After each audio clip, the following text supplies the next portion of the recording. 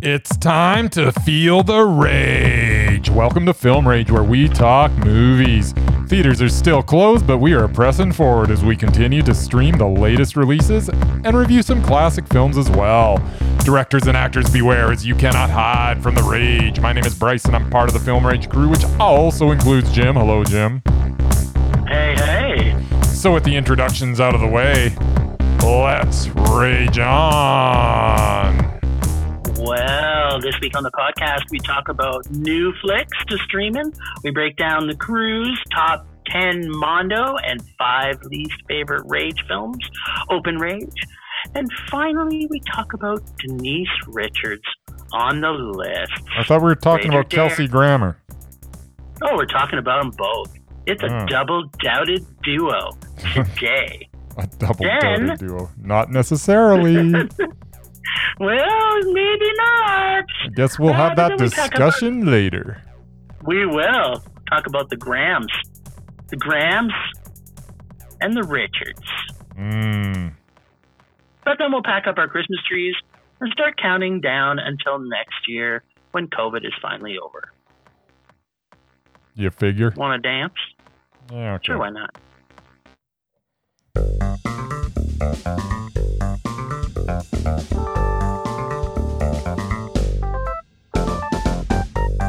Streaming. Motherfucking streaming. We've been just streaming. And streaming. And streaming. And streaming. A lot of streaming. Streaming. Streaming. Bryce, what have we been doing? We've been streaming. Alright, which isn't such a bad thing when you get to watch movies like Ma Rainey's Black Bottom. It is on Netflix as we speak. Well, sir, Ma Rainey's Black Bottom is based on the August Wilson Pulitzer Prize winning play. It is a story of Ma and her band in a recording session in 1927. Viola Davis absolutely shines as the titular character, a blues singer whose personality may be even bigger than her singing voice. Chadwick Boseman portrays Levy, a young trumpet player with lofty aspirations. Levy comes across as Levy comes across as naive at first, but as the story rolls along, we learn that there is so much more than meets the eye with this man. The layers to this character and the way that Boseman was able to reveal every layer through his execution was one of the best performances by a male lead this year. Not the best, but one of them. The rest of the cast was also stellar, with every cast member deflecting the spotlight back on the two lead actors. This was a very good supporting cast. There is an intensity to the film, as it is a microcosm of the time, plus we get to listen to some darn fine music. I am so glad that this play got turned into a film, as it means many more people will get to see this work. And I am even more glad that they cast Boseman and Viola Davis in the lead roles. This movie was Mondo. Okay then. Well, I'm going to disagree with you a little bit. First off, it's very Broadway feeling all through it. Yep. I felt like I was watching the play right on Broadway. Cool. Biggest issue is I'm not a fan of films that feel like plays that may or may not be playing on Broadway. I am assuming it is very intentional, and the film style of the shots and the direction I feel are based on the era this film is. Started off with detriments because of 3 reasons. 1, it's a play that may or may not be playing on Broadway. Number 2, it's a period piece, which I am not a big fan of, although this is a biopic, which brings me to my next detriment. Number 3, it's a biopic. Yes, but now, it's one of those good biopics where it's not like a biopic as much as a one little segment from that person's life. It is. I would agree with you there. Yep. I would also agree with you on that. The pluses, though, on this were A, Chadwick Boseman, yes, Viola Davis, and Coleman Domingo, who I also thought was freaking stellar. I can't say the first two without the second. Yep. I think Coleman Domingo is brilliant in everything he does. I thought the ending, to me though, the ending was ruined. I thought it didn't really fit. I felt it fell off the rails at the very end. I feel it went too far and kind of destroyed the ending and was too extreme for what we had just been watching for the previous 30 minutes. Gets love the ending. Great characters, acting great in a movie that was meh. As a play, it may have been better if I saw it on Broadway, or maybe not on Broadway. But no, I really do not like movies that are made into plays. I know what you're saying, that it's valuable. Come because people now on, get to see Glengarry this play. Glen Ross. Yeah, but it wasn't okay. But if you want to talk about Glengarry Glen Ross, it was not filmed exactly like the play was. It didn't feel it. It still had a play feel, but this one was very cut, very angular. The shots were very distinct that they wanted to capture the feel that you had when you watched a play. And I am not going to a play. I'm watching a movie. I wanted them to turn this play into a movie. And I couldn't get past that fact. The actors were stellar. But for me, the actors themselves cannot bring this to Amondo. I loved their acting. As I was watching it, I was thinking, think of how we talk about Tom Holland from Capone, you'll hear his name come later. Tom Hardy, sorry, thank you. Why was I thinking Tom Holland? That's not the right person. Don't know. But I don't know. But Tom Hardy in Capone, right? Perfectly good example. As I'm watching this, Viola Davis is Ma Rainey. I did not think of her in any other role she's been in. She was brilliant. Yep. And same with Boseman. All of them. The characters were great. I just couldn't get past biopic, A, B, stage play vibe. Yeah, the stage play vibe just made me meh. I loved every minute of it. It was Mondo. I'm glad you enjoyed it. There you go. I am also glad I enjoyed it. So that makes two of us, my friend. Well, I wish I enjoyed it more, but there we go. I also wish you enjoyed it more.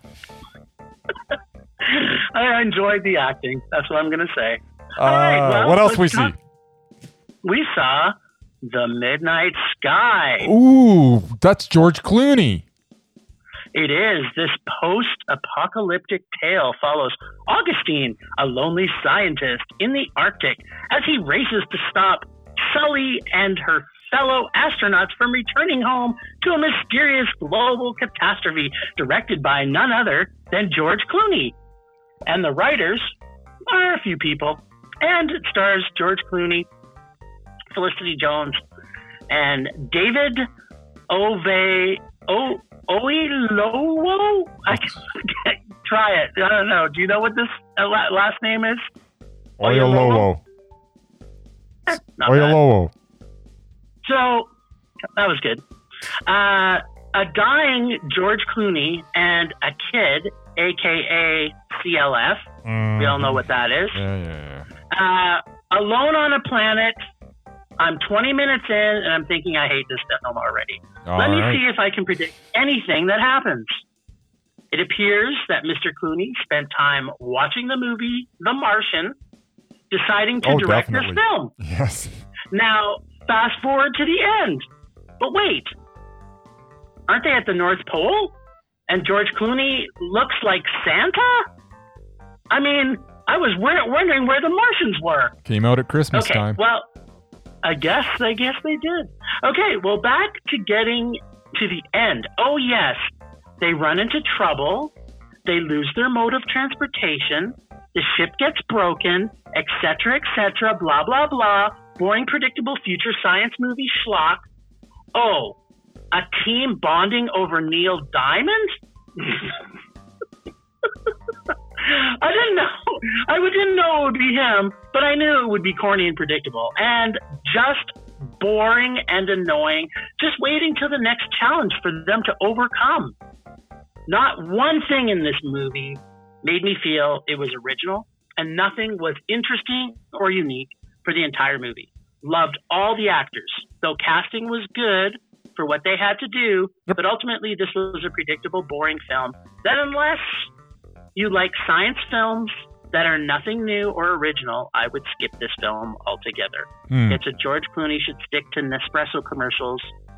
That's what he's been doing for the last 4 years. Very low meh. Only because the CLF kid in this did not push me over the edge to a severe rage. And for those of you who are wondering what a CLF is, it's a creepy little fucker. Yeah. Anyways, low meh. She wasn't annoying. I liked her. Very low. I almost raged. All right. But I didn't. Only because, like, if she would have annoyed me through the whole movie, it would have been a rage. But she was kind of an okay little actor. Yeah, no, she was good. So, I like the scenes on Earth. I like the relationship between Augustine, played by Clooney, and Iris, played by Kaylin Springall. Spelt really weird, but apparently that's how you pronounce it. Anyways, the film looked good. The sound was good. It was well acted.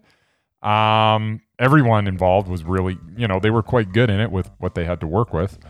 But the movie just failed to connect with me. There was a void between it and my ability to care about any of the characters. I know. I also hated, and I mean hated, the scene where Augustine falls through the ice into the freezing water for quite a time, which quite honestly should have killed him. Hypothermia should have set in, and he should have been dead. And that should have been the 100%. end of the movie. Yes, and to be honest, if it ended there, my feelings toward the movie would probably be about the same, but without the silliness of that scene, so it would have been even better. Maybe my expectations were too high with this one, with Clooney returning to the screen after like 4 years. I mean, after special commercials. Yeah.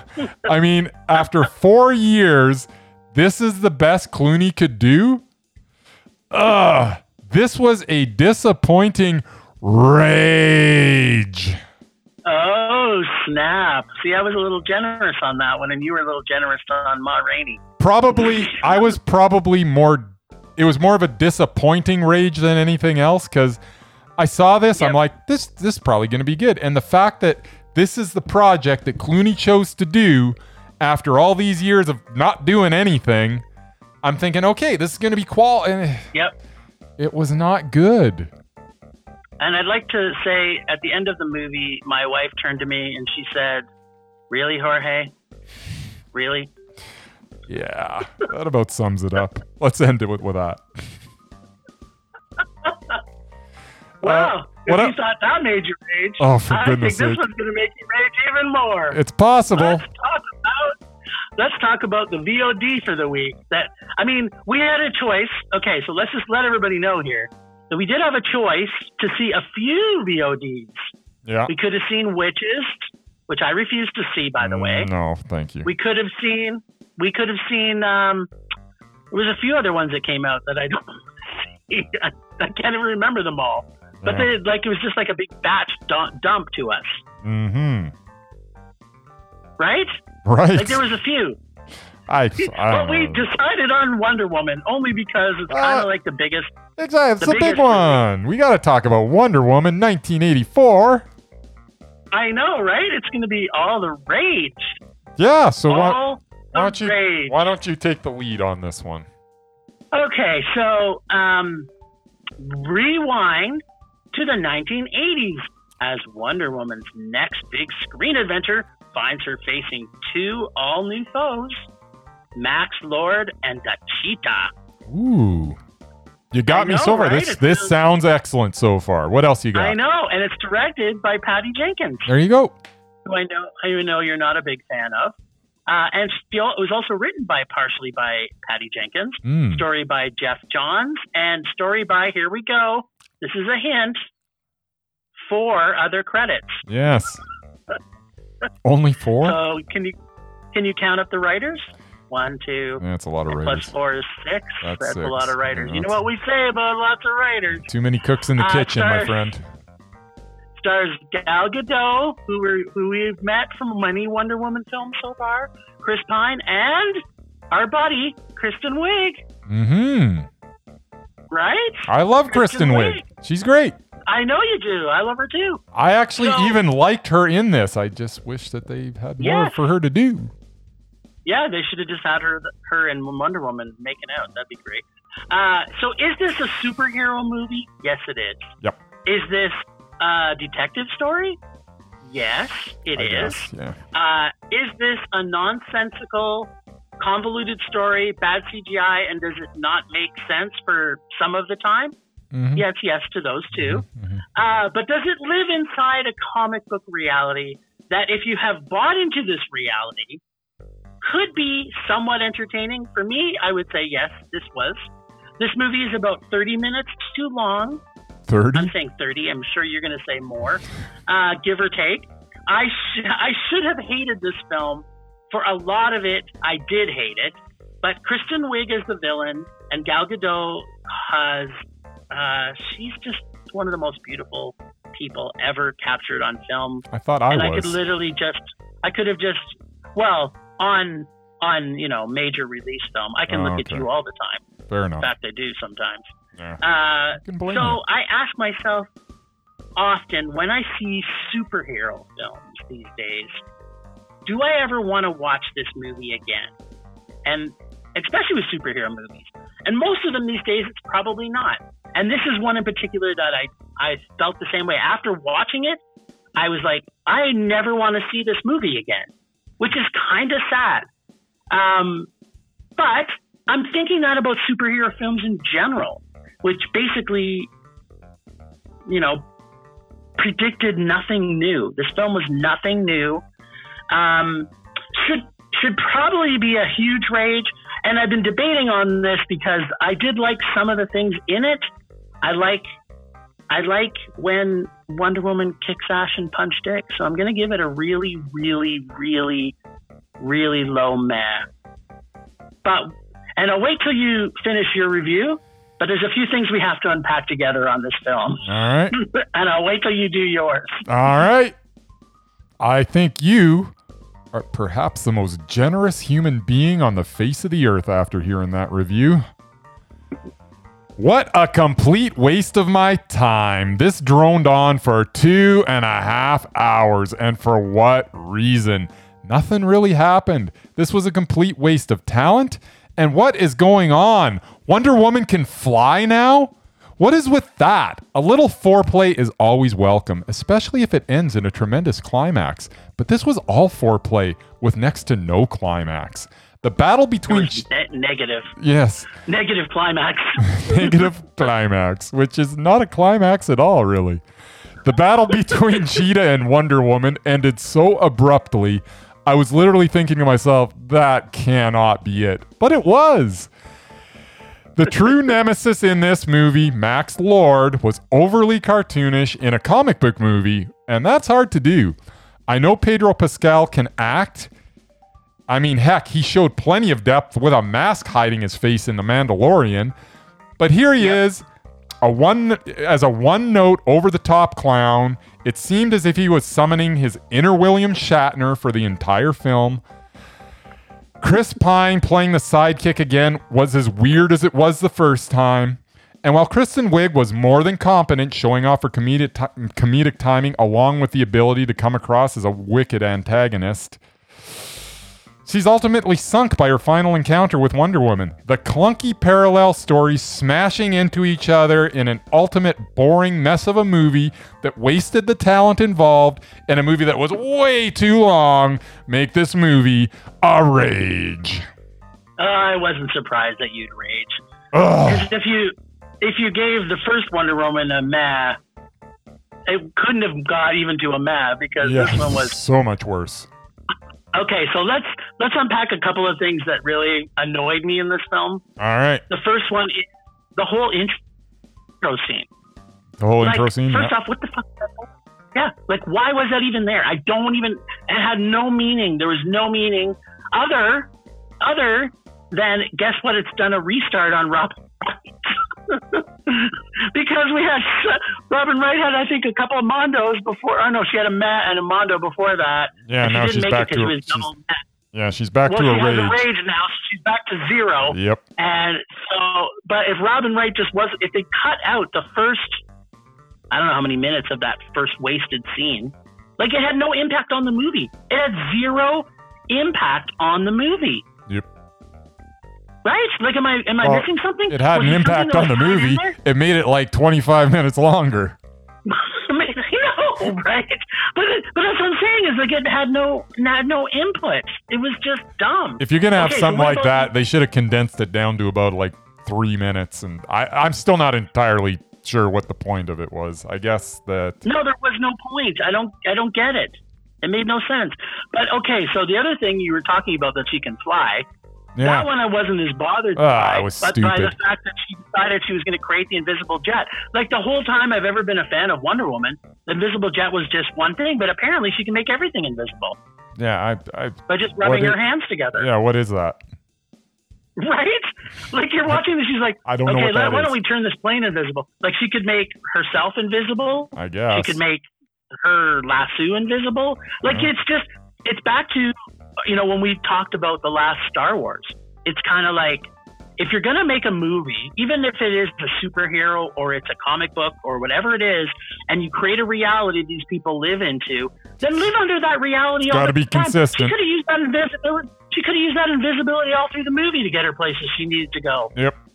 Like, oh, I'm going to make this mailbox invisible and jump inside it and hop along in it. Like, it's just, how is that? They didn't need to have that.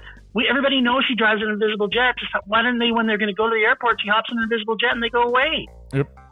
Like, it just it was a point that was terribly written. And then the ending was just dumb. It's just like, oh yeah, he's okay. The bad guy's okay. You just forgive everything. That was the whole thing. Like, is all forgiven? Like, what happened there? I mean, he's got to go to jail, so he's still abandoned his son, right?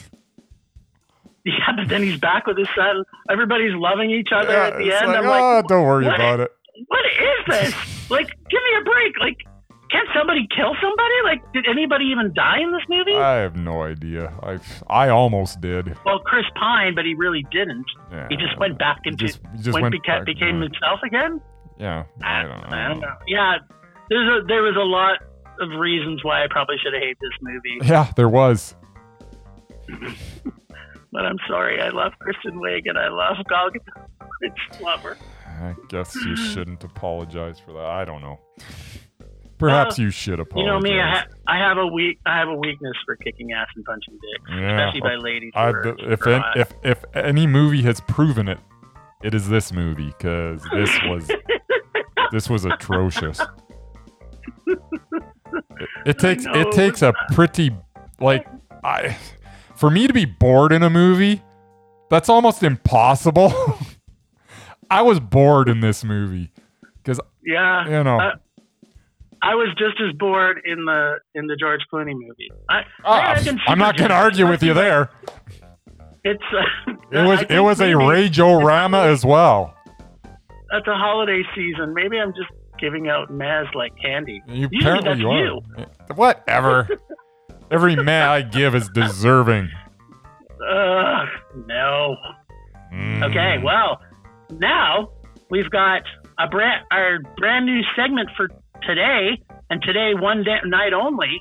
What's that? As we're going to do the top 10 Mondo and 5 least rage films of 2020. Yes. I couldn't be more excited. Yeah. I can't wait to see it on your list. I have a feeling I know what's number 1, but maybe something bumped it out. I can't. You've been talking about this one film for. I know, and you know what? I had 3. Bop it out? I don't know. I had 3 that I didn't know which order they were going to go in. Honestly, I was sitting there and I was racking my brain, and I had my top 3 was set. There was nothing that could touch my top 3. 4 through 10 though. That was hard because we saw a lot of good movies this year. It was super hard. We did see a lot of good movies this year. Yes. So let's. All right. Well, hit me with your best shot. Fire away. Yes. So we're doing our. Now, do you want to start with the top 10, the Mondo 10, or the Rage 5? Why don't we do our Rage 5s we first? came out of a rage. Yeah, let's do it. Okay, you do your Rage 5, and then I'll do my Rage 5. All right. Let's challenge it up a bit. And we got Murray's Rage 5, so I'll get Mary's. All right. So. Hold on, I got it here. You got it somewhere? I also have Yep. it. Okay, you go. Go. I don't know that I agree with his Rage 5, but that's what this is about. He wouldn't agree with ours either. Well, no, he's got some rages that are on my top 10, so. Yeah, that's okay. I know. I do too. Yes. Do you? You sure about that? Maybe not. Maybe it's an honorable mention. Maybe not. At least I'm hoping it never made any list for you. But all right, go ahead. So Rage 5 for 2020. Number 5 for me. And no backups? No. You don't want to throw in a backup? I'm just jumping right in. You know what?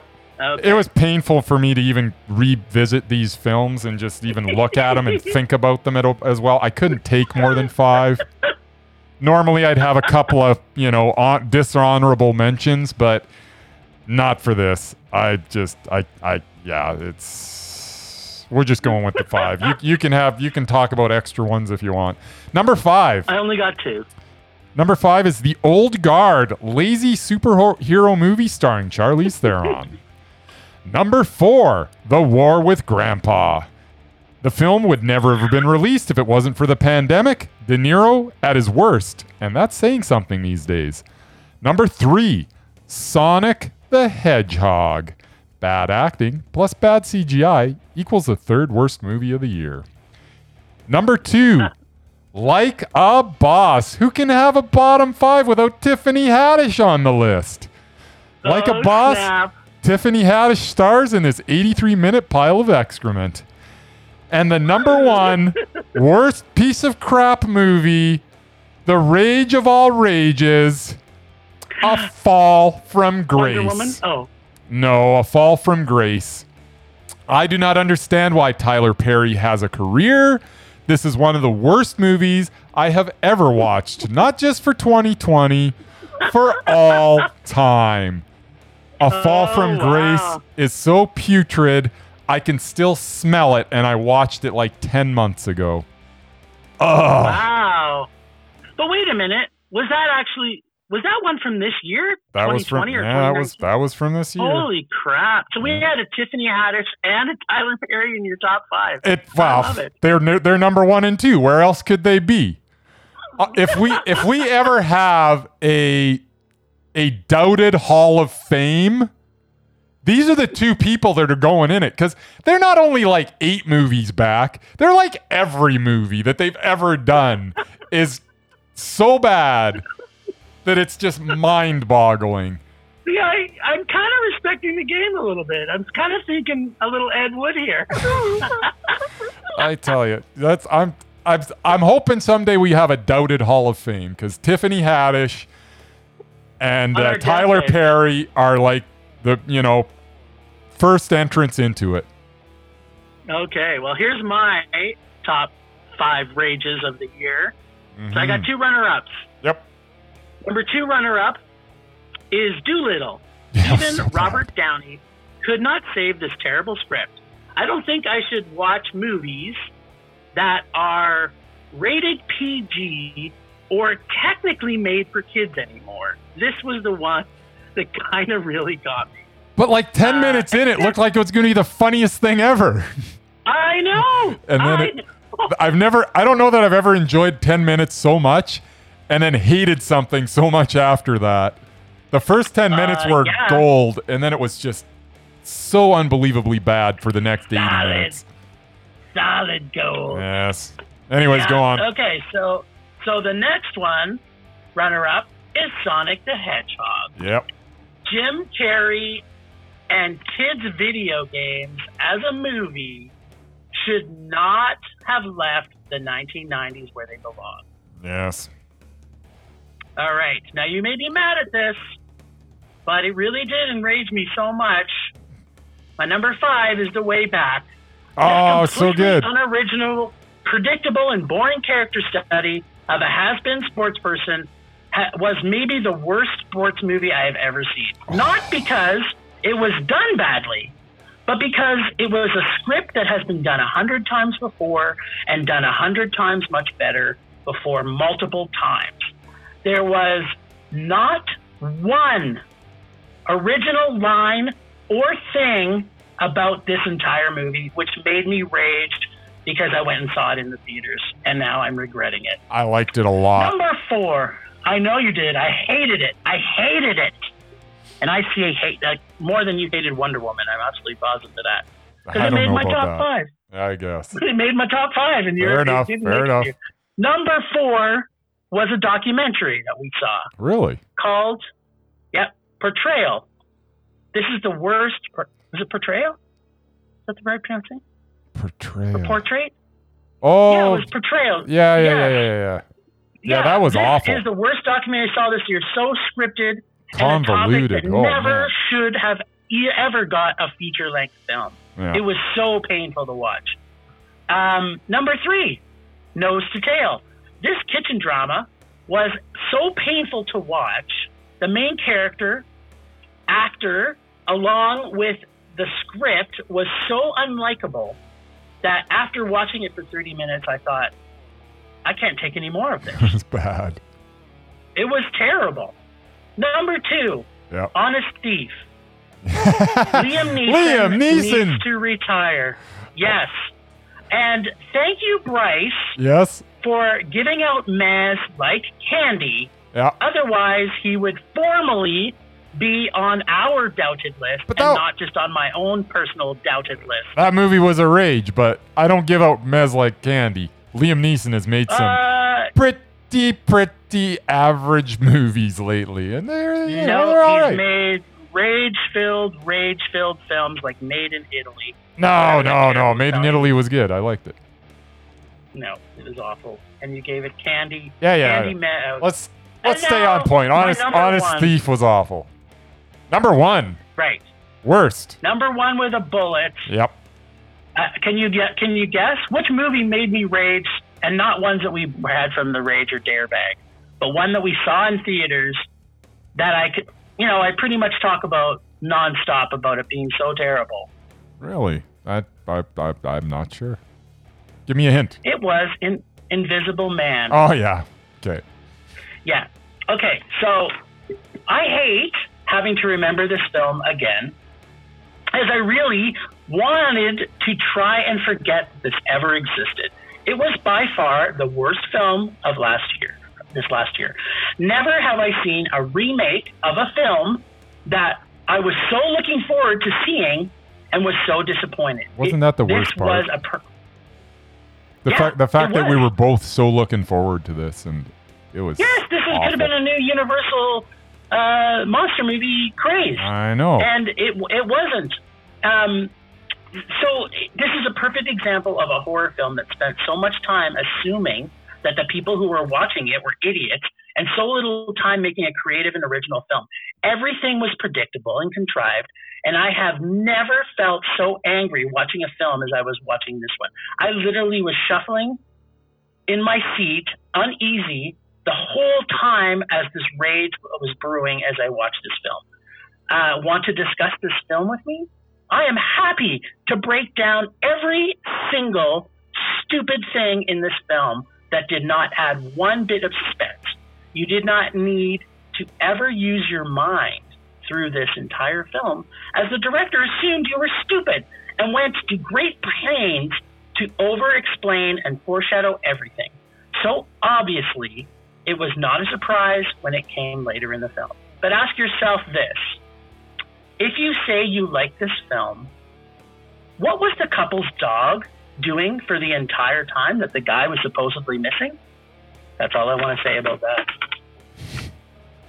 All right, then. That was just one perfect piece of the puzzle. The dog was just magically living by itself. For months on end. Yes. All right, the MERS. Do you want to do his 5 and I'll do his 10? Sure. So I'm going to do his worst, his rages. His rages. All right. So Murray, these are Murray's. I have to say it again because I completely disagree with 3 of them. These are Murray's picks for the worst movies of 2020. The Empty Man. What was The Empty Man? Oh, The Empty Man was excellent. There's 4 that are... Yeah. I love The Empty Man. That was the that supernatural... There was 4. Yeah. We like The Empty Man. We both gave it a Mondo. But there's 4 Mondos and 1 man for you on here. Wow. Did I not rage over the... Anyways, I'll get to that. No, you gave it a man. Okay. He also has The Nest, which is Jude Law. It was very, very good. But this is Murray's time. So The Nest I'm on Murray's side on this one. Yeah, well, you guys are both wrong. Kajillionaire. What? Sorry, this is Murray's time. The Grudge, which I'm not going to argue with that one. Although, I think this might be the movie that you laughed hardest of any movie. There was this one scene where you're This is my best comedy. I tell you. You were laughing so hard, you made me laugh. And this is, I don't even want to read what his number 1 rage movie of the year is because he's wrong. Well, I'll read it. It was Last and First Men. The Blasphemy. First trifecta.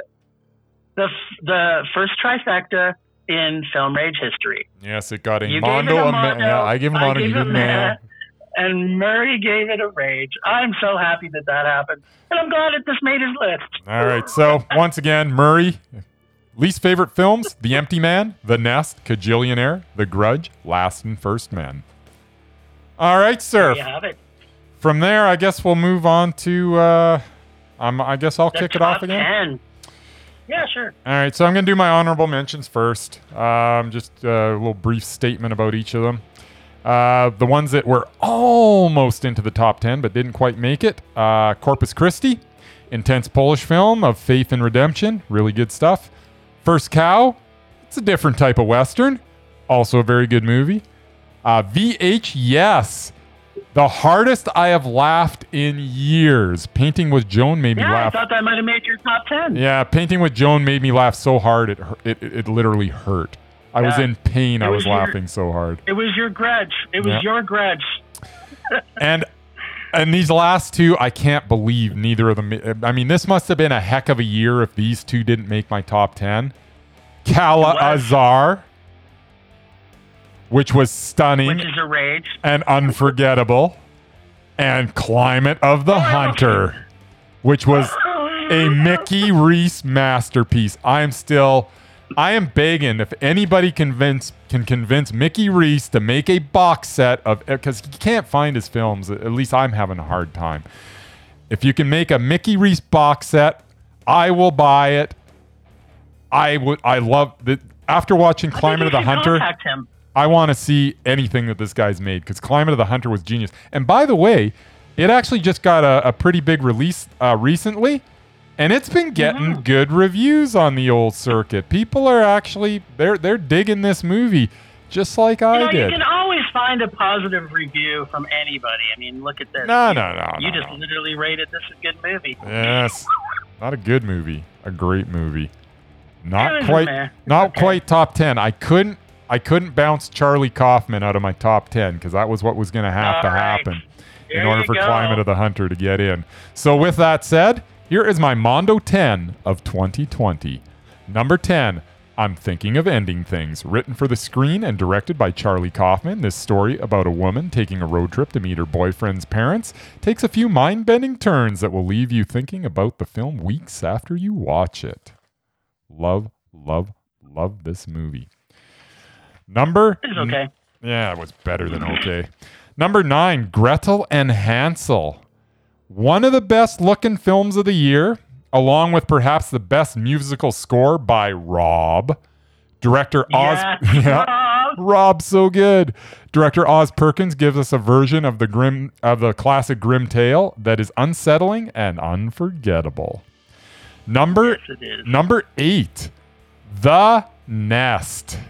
This is a film about horrible people doing horrible things, and you will not be able to look away. Jude Law's portrayal of Rory, a man who keeps on living beyond his means to the point his entire existence begins to unravel, was something to behold. Wow, that made your top 10. Okay. It sure did, because it was that good. Number 7, Beanpole.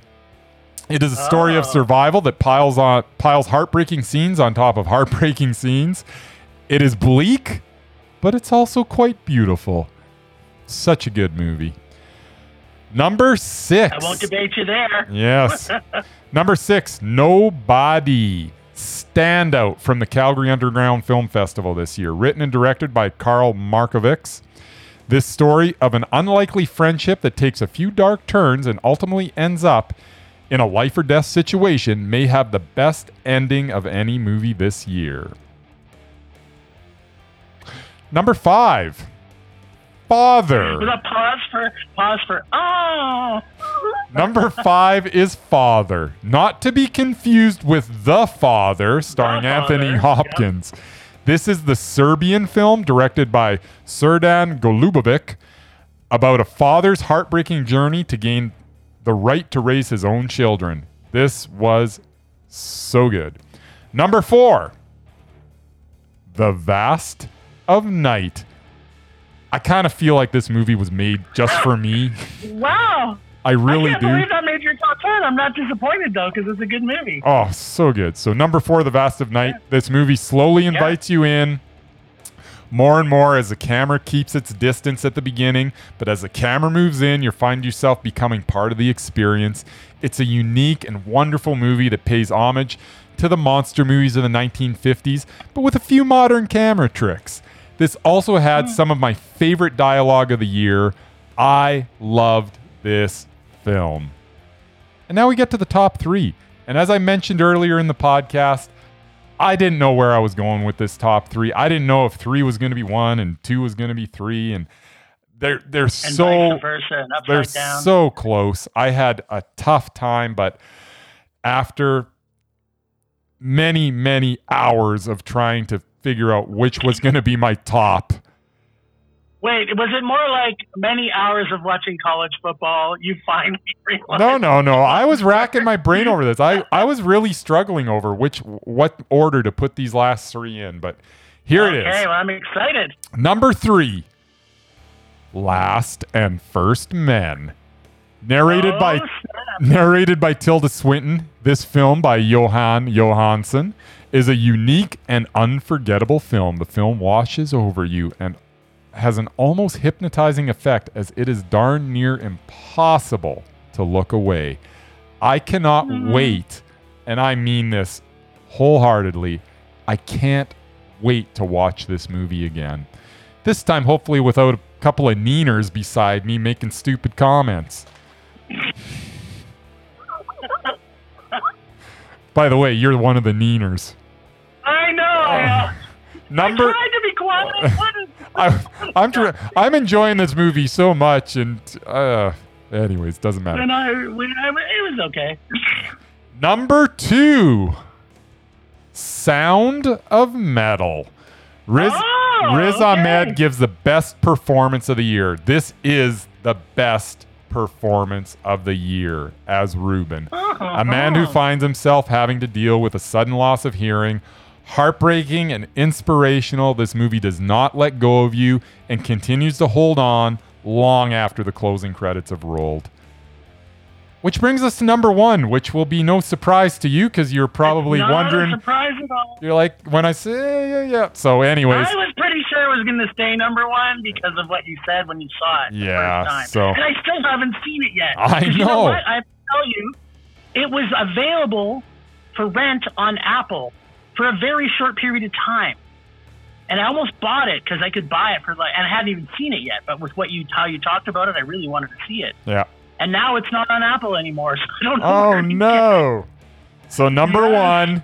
So when you buy it, I'll just borrow it. There you go. Number 1 is Vitalina Varela. Pedro Costa's film is quite simply a work of art. You can take any frame from this film and hang it on your wall. Every shot is perfectly framed and perfectly lit. Every shadow and sliver of light has purpose. Costa may be the best director making movies today, and I mean that. Watch this film and tell me that I am wrong. Vitalina Varela is the best film of 2020, and it's not I shouldn't say it's not even close because those other ones in my top 3, they were close, but this movie was so beautiful to look at. It stirred up emotions in me that I didn't even know I had. You didn't even know you had. It is such a wonderful experience. I loved Vitalina Varela. Best movie of 2020. One of the best movies that I've ever watched. Well, I'm excited to finally see that because of your top 10. I've seen most of the ones. I think I've seen all of your top 10. Yeah, you've probably seen That's them the all only except for I that hadn't one. Yep. Okay, well, my top 10 is my honorable mention. And some of these didn't even get to Mondo for you, but that's okay. It shows that I know you didn't mind some of them. So, Yep. So my number 5 honorable mention goes to A White, White Day. So good. Visual and character development masterpiece. Oh, and did I mention much about the cinematography, which was awesome? Yes, it was. And the fact that it could create a home that is also a character. Wasn't that awesome? I know, right? Like, I'm a huge character-driven person, and this movie was all character all the time. I loved it. Number 4 was Capone. Tom Hardy is a god, and this movie proves it. Yep. Number 3, Possessor. Baby Cronenberg, in this horror director from Canada, you will want to watch for the future and beyond. Number 2 is Mank. Actors, characters, and atmosphere. Oh my. Number 1. Also, I think we saw this at Calgary International Film Fest. Supernova 2020. Oh, so good. Polish real-time car wreck that blew my mind and was nothing I expected it to be. Yeah. And I was so pleasantly surprised. That was one of the best real-time movies that I think I've ever seen. It was fantastic. Yep. And the characters in it, all of them, even the subtle little tiny things about the peripheral characters were so well defined. It was So I mean, this is the thing actually, and before I go into my top 10. Yep. I'm the character guy, and you are the visual guy. That's the way I think when we see a film. Like, you're breaking down all the visuals and how that interacts, and I'm looking at the character development. I know we both look. We at both have, these things, yeah, absolutely. I think fair. For us, what drives us more is characters will drive me further than it might drive you, and I think the visuals of a film will drive you way further than it would me. If I don't see the character, I might not be as in love with it. Yeah. So sometimes I'm happy to look at something pretty for 2 hours. Yeah, exactly. And I need the pretty things to be developed in a character, like for example, White White Day. Yep. So my number 10 is, and I own the soundtrack. I still listen to it every other day. We Are Little Zombies. Nice. Probably the best version of Annie that's ever been produced. That's right. Want a movie about kids becoming friends after they become orphans? Well, have it made in Japan by the beautiful director Makoto Nagaisha. Nagaisha. I love every single thing about this CLF orphans coming to grips with their grief in a way that can only be done by a gifted Japanese director. Yep. Number 9, The Personal History of David Copperfield. This is the most BIPOC-friendly film ever created. Characters, actors, fantasy. This film was brilliant, and I never thought I could love a period piece as much. I guess they just have to be done creatively and done well. I had no expectations going into this, like literally none, and I was blown away. Yeah, well, you know what? We will debate a little bit on some of the ratings you've given Dev Patel, because when Dev Patel's in it, I want to see it. Okay, so number 8, Kajillionaire. Fucked up people in a world I never want to be a part of, but thought was created in a car crash of characters I could not look away from. Yep. Number 7, which also made your runner-ups, Corpus Christi. Polish director Jan Kamasa is quickly becoming one of my favorite international directors, including his other great film of this year, The Hater. Mm-hmm. Another great film with amazing character development, does a great job bringing in small town values and Catholic ideologies into a cinematic world that I actually never really wanted to see at first, but I'm so glad I did. Number 6 made it a little higher on my list, but it was on your top 10 too, and that's Gretel and Hansel. Yes. Osgood Jenkins' atmospheric and dialogue-heavy suspense horror that is well-written fairy tale of one of the most iconic tales in history. As everyone who listens to this podcast knows, I hate remakes, but this is not a remake.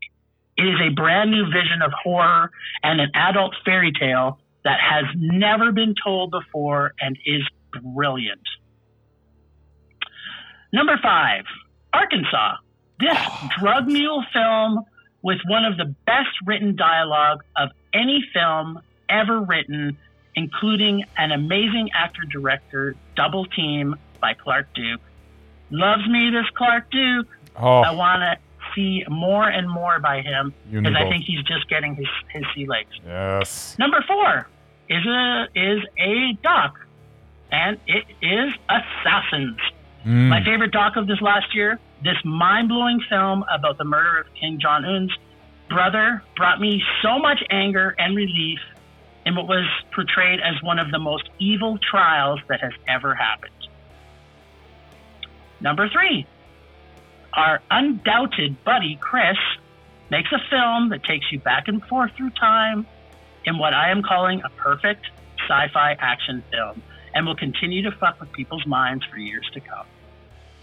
Number 2, and this could be debated. By the way, you should say the name of your number 3 just in case people don't know who Chris is.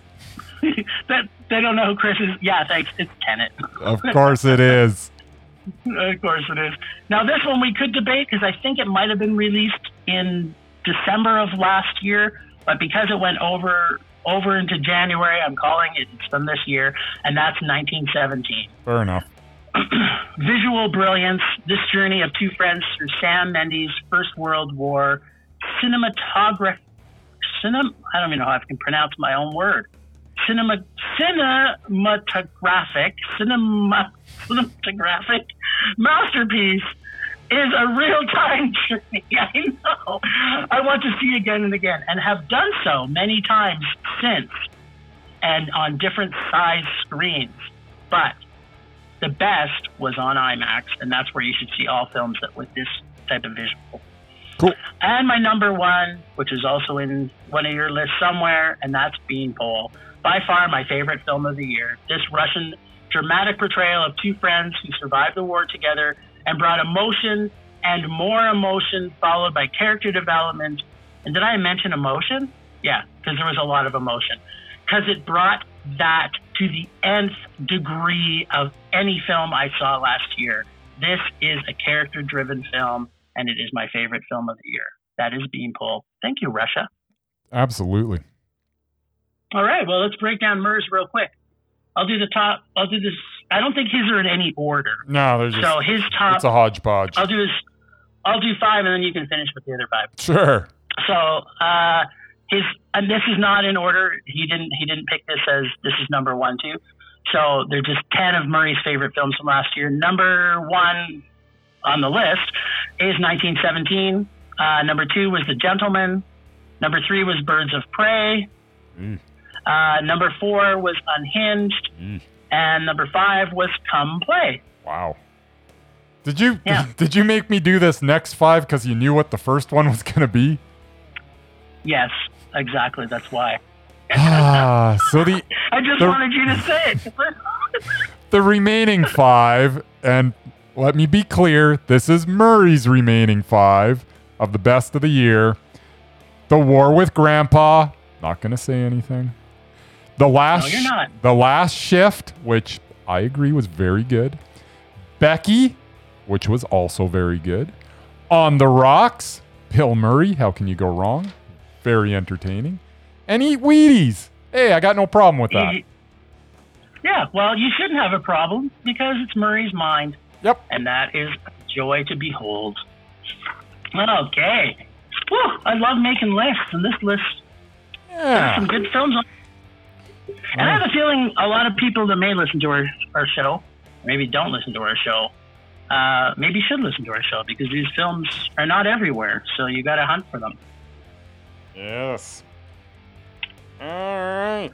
Well, we're running a little hot here today. My rage is going to be real quick. Your rage is going to be real quick. Really? Oh, yeah. Well, sir, with that being said... It was going to be quick. It was going to be quick, but then somebody's asleep at the controls here. We got to fire our producer on that note. Yeah, well, he's our actual producer's on hiatus. Temperature rising. Vision blurring. Rage taking over. So, my rage is going to be real simple. This new normal of video on demand and streaming releases could be the death of cinema. And when you start to hear, not that I'm disagreeing with this necessary opinion, but some of the directors are now actually, and particularly Patty Jenkins was known to have said that if she had known that they were going to release Wonder Woman 84 on streaming and VOD, she never would have directed it. Which, by the rights, he probably doesn't matter with that, because he was probably hoping that it wasn't directed. No, I respect that take on it, because, yeah, absolutely, yes, that should be everybody's take. I do too, actually. I wish that was everybody's take. So I got a lot of respect for Patty and her thoughts around it. What I don't have a lot of respect for is the people that are building this buzz that, oh, well, we don't need cinemas. We need to just get these movies faster into our hot little hands, pay $30 at home and watch new releases on my 55-inch screen instead of the IMAX screen, which I never would have seen 1917 on, which is, I don't even know how big an IMAX screen is, but I'm sure as hell glad I saw it on an IMAX screen, because I have seen it on my 55-inch at home, and of course I'm still going to buy my 85-inch, but even then it's not going to give it the full effect that I would get in the theaters watching 1917. So my rage this week is people that believe that we don't need cinemas. First off, you're wrong, and it makes me angry. Super, super angry that people can just allow cinemas to go by the wayside. That's my rage. Well, can't disagree with one thing that you've said about your rage this week, which is kind of odd. Kind of feels weird. Yeah. It does, right? We're agreeing. Well, we've disagreed a lot through this episode, so. Yes, yes, we have. All right, my rage will also be, it's kind of related to yours. Are you ready for it? Is everybody ready. Is everybody ready for it? Okay, here we go. Are you all ready for this?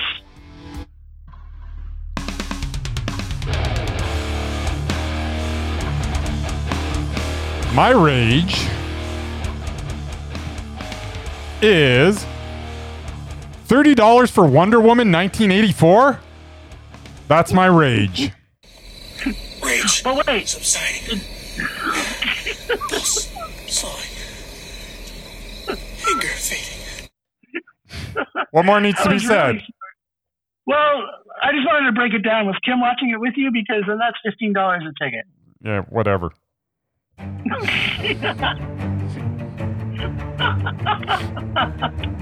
Well, this week on the list, I am so excited. Are you? Because we're going to be, we're going to be talking about Kelsey Grammer and Denise Richards, and that might be all we have time for today. So let's talk about Kelsey first, because you said that there may have a debate here. Now, I know that Baby, Baby, Baby was one of our films we had to see. I liked it. Yes, it wasn't bad. It was a meh. Was it a mondo, though? Was it a mondo? No, it wasn't a mondo. It was meh. It was good, though. I liked it. I'm glad I watched it. Yep, so was I. It's a meh. Yep. But it's sandwiched right now between two rages.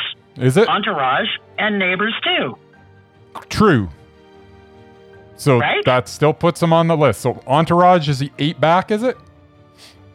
Entourage is the last one. Then Okay. Baby, which is a meh. Yep. And I agree with that meh, by the way. Neighbors 2, which was a rage for both of us. Yep. But even if it was a meh for me, it could take him off, but it wasn't. I hated Neighbors 2. Okay. Guardians of the Tomb we didn't see. Nope. I did see Like Father. I didn't see Grand Isle, but we both saw Money Plane, and it was a rage. It was a meh. What? Money Plane was Okay, meh. did you see the same one? Dude, that was literally the worst movie I think I could imagine ever going. This was like a plane that was basically like it was shot in a box. It could have been The Cube, Eh, but instead of The Cube, it was a pretend plane. I had a good time. You're kidding me, right? I'm not. It wasn't that bad. You're literally giving Money Plane a meh. Give Money Plane a meh. Okay, so you know what that means, though. You now have to watch one or two Kelsey Grammars before we can make a Okay, decision. so which ones would those be? Charming the Heart of Men Okay, didn't or see that. Grand Isle. Oh, I did see Grand Isle. Oh, wait. Was it a meh? It's got Nick Cage in it. Oh, so it's a Mondo. Well, why didn't you come out with that first? It's got Nick Cage in it. It's probably a Mondo. It's not a Mondo. And you know that Nick Cage being in a movie does not make it a Mondo these days. Nick Cage in a movie makes it usually worth watching because you Cage in a can movie. exactly because it's always interesting to say the least to watch Nick Cage's take on any role. And yeah, he doesn't disappoint here. He's got an interesting take on the character that he plays. Yep. You're dragging this out a little too long. I am going to say that Grand Isle was meh, which means Kelsey Grammer is not on the doubted list. Yay! I'm sorry, what was I saying about you giving mehs out like candy? The fact that you gave Money Plane alone a meh is beyond reproach. Kelsey Grammer is not doubted. He is to me. I'm just going to put a little note that says no. Well then, let's talk about my girl, Denise Richards. Let's talk about Denise.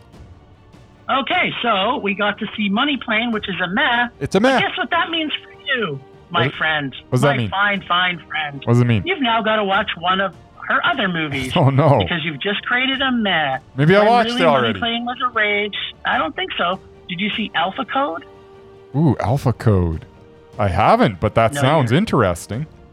I know. Or how about 2020's Switched, which almost sounds like a Freaky Friday situation. Ooh, Switched.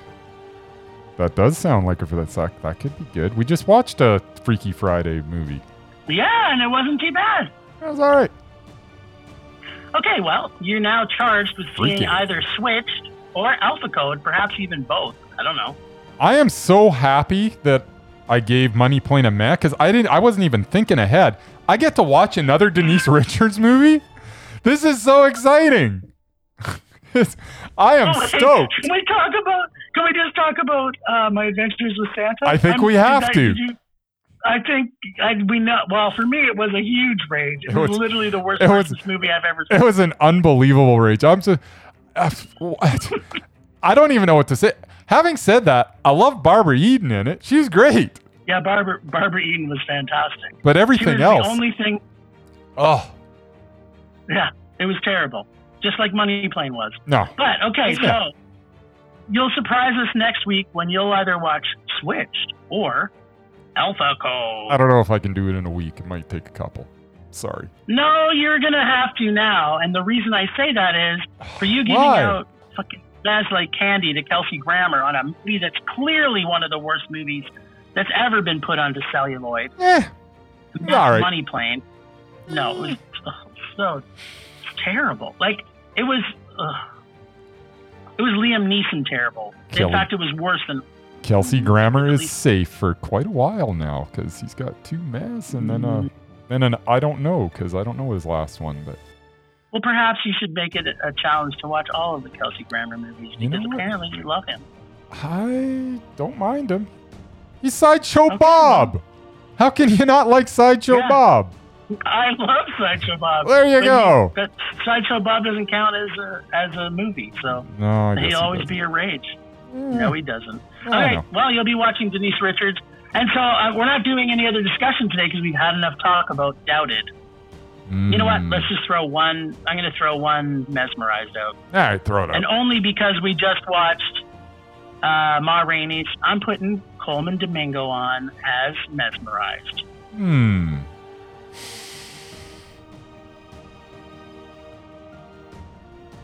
I don't even know why I'm thinking about it. Yes, he's mesmerizing. Well, of course he is. Don't be so kooky. Kooky. Yeah. Okay. Let's move on. Cool. We're eating up time like it's candies made out of mess. Delicious.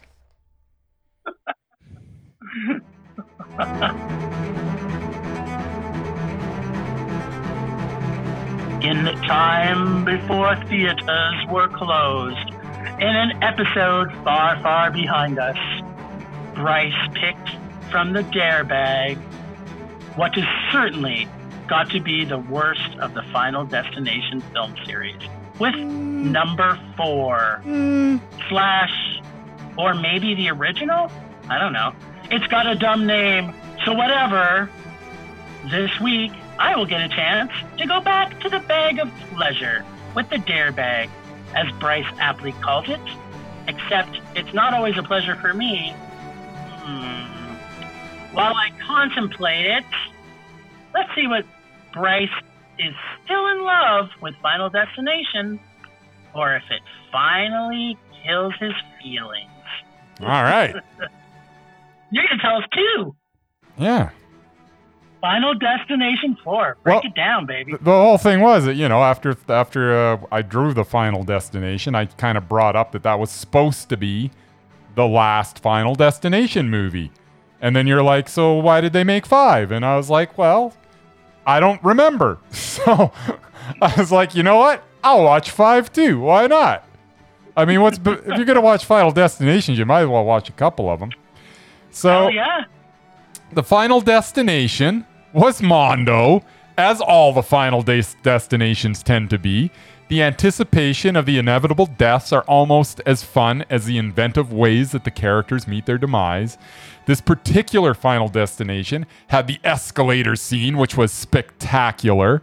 The question came up, as I mentioned, was it necessary that we got Final Destination 5, as this 4th entry was supposed to wrap up the series? The answer is yes, as the Final Destination did not really have a satisfying conclusion. Final Destination 5, as a whole, was definitely the worst in the series, but it did have the best ending, as it found a way to tie all the films together with a satisfying end to the franchise. The film itself was a little frustrating as they introduced the silly kill or be killed aspect of the story, which was completely unnecessary. And some of the CGI was not terrific. But the ending was Mondo. As the 5 films as a series got a fitting conclusion, I was quite happy with this movie. I love the Final Destination films, all of them.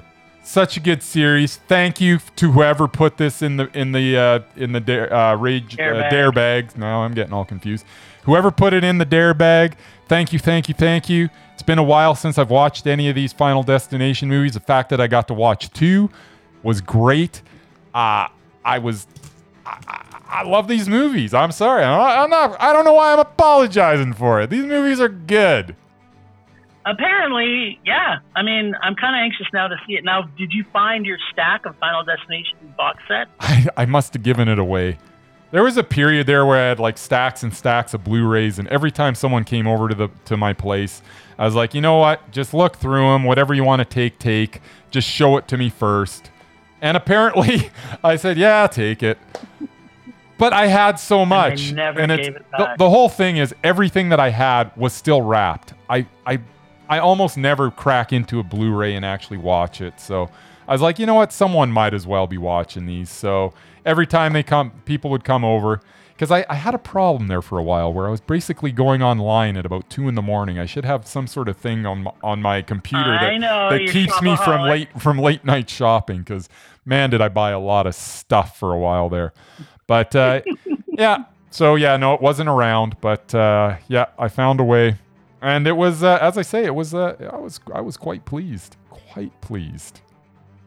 So what you're saying is the entire Final Destination franchise is Mondo. Oh, yeah. I could sit there watching back to back to back to back to back. It would be no problem for me. And it's like, oh, if they're all the same. They're not all the same. And the best part is they're kind of the same, because every time you know what's going to happen. You know this guy's going to die. But that's not the best part. The best part is how he died. Exactly. And they throw out all these red herrings. Oh, it's going to be the nail gun. Oh, no, it's not the nail gun. It's something else. And there's like, give you like about 7 different scenarios that it could be. Okay. And it just builds that anticipation and the tension. And then when the death finally happens, it's just so good. It's a can't miss concept. Whoever came up with this concept, hey, death has a plan, man, and there's no getting away from it. It's genius. It's your final destination. It's your final destination. It's pure freaking genius. I love this series. Well, I have to say, I saw the first one, and then I didn't love it, so I didn't watch anymore. So you missed out, man. Maybe I'll go back and watch the Final Destination, and then the Final Destination. Yeah, you should watch them all. The minds behind the minds that created this franchise are sheer brilliance. To add the word "the" to change. I can't argue with any of that. It's an incentive for me to watch the other 4. Okay, well, I think I'm going to pick from the Dare bag because it's been so good to you. It has been good to me. I want to make sure I want to see your hands, because I don't want to be planted with another terrible. Like, everything I picked from that bag is terrible. There it is. Okay. Are you ready? There you go. Put your hand in there. I'm going to put my hand in here. Shuffle it in. Shuffle it around. This is kind of sad, this bag. For those watching on YouTube, this is not the best prop ever. It's a high-tech bag. It's a Ziploc. Oh, it cost us like 25 cents. Yeah. Are you ready for some Adam Sandler, Jim? Oh, fuck me. Are you kidding me? I'm talking. Could you pick the worst person? I'm for talking. pulling a bag for me? I'm talking Adam Sandler classic. Let's see if this focuses in on there. Does that say Jack and Jill? You get to watch Jack and Jill, which stars Adam Sandler and, are you ready for this? Adam Sandler. He plays the two. He plays Jack and Jill. You get double the Sandler for one low price. This is literally my least favorite comedy, is when actors think that they're funny, so they put themselves twice in a movie, and they're not funny in one of the characters.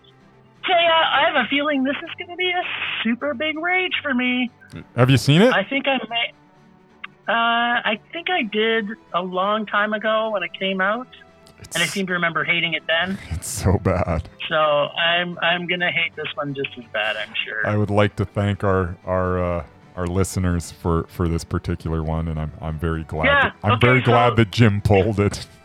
This is literally a Final Destination scenario. It's kind of like you're now destined to pull great shit from that bag, and I'm destined to pull. Every time I pull from this bag, I get Phone Booth, and I get Final Destination. I get movies that I love. It's fantastic.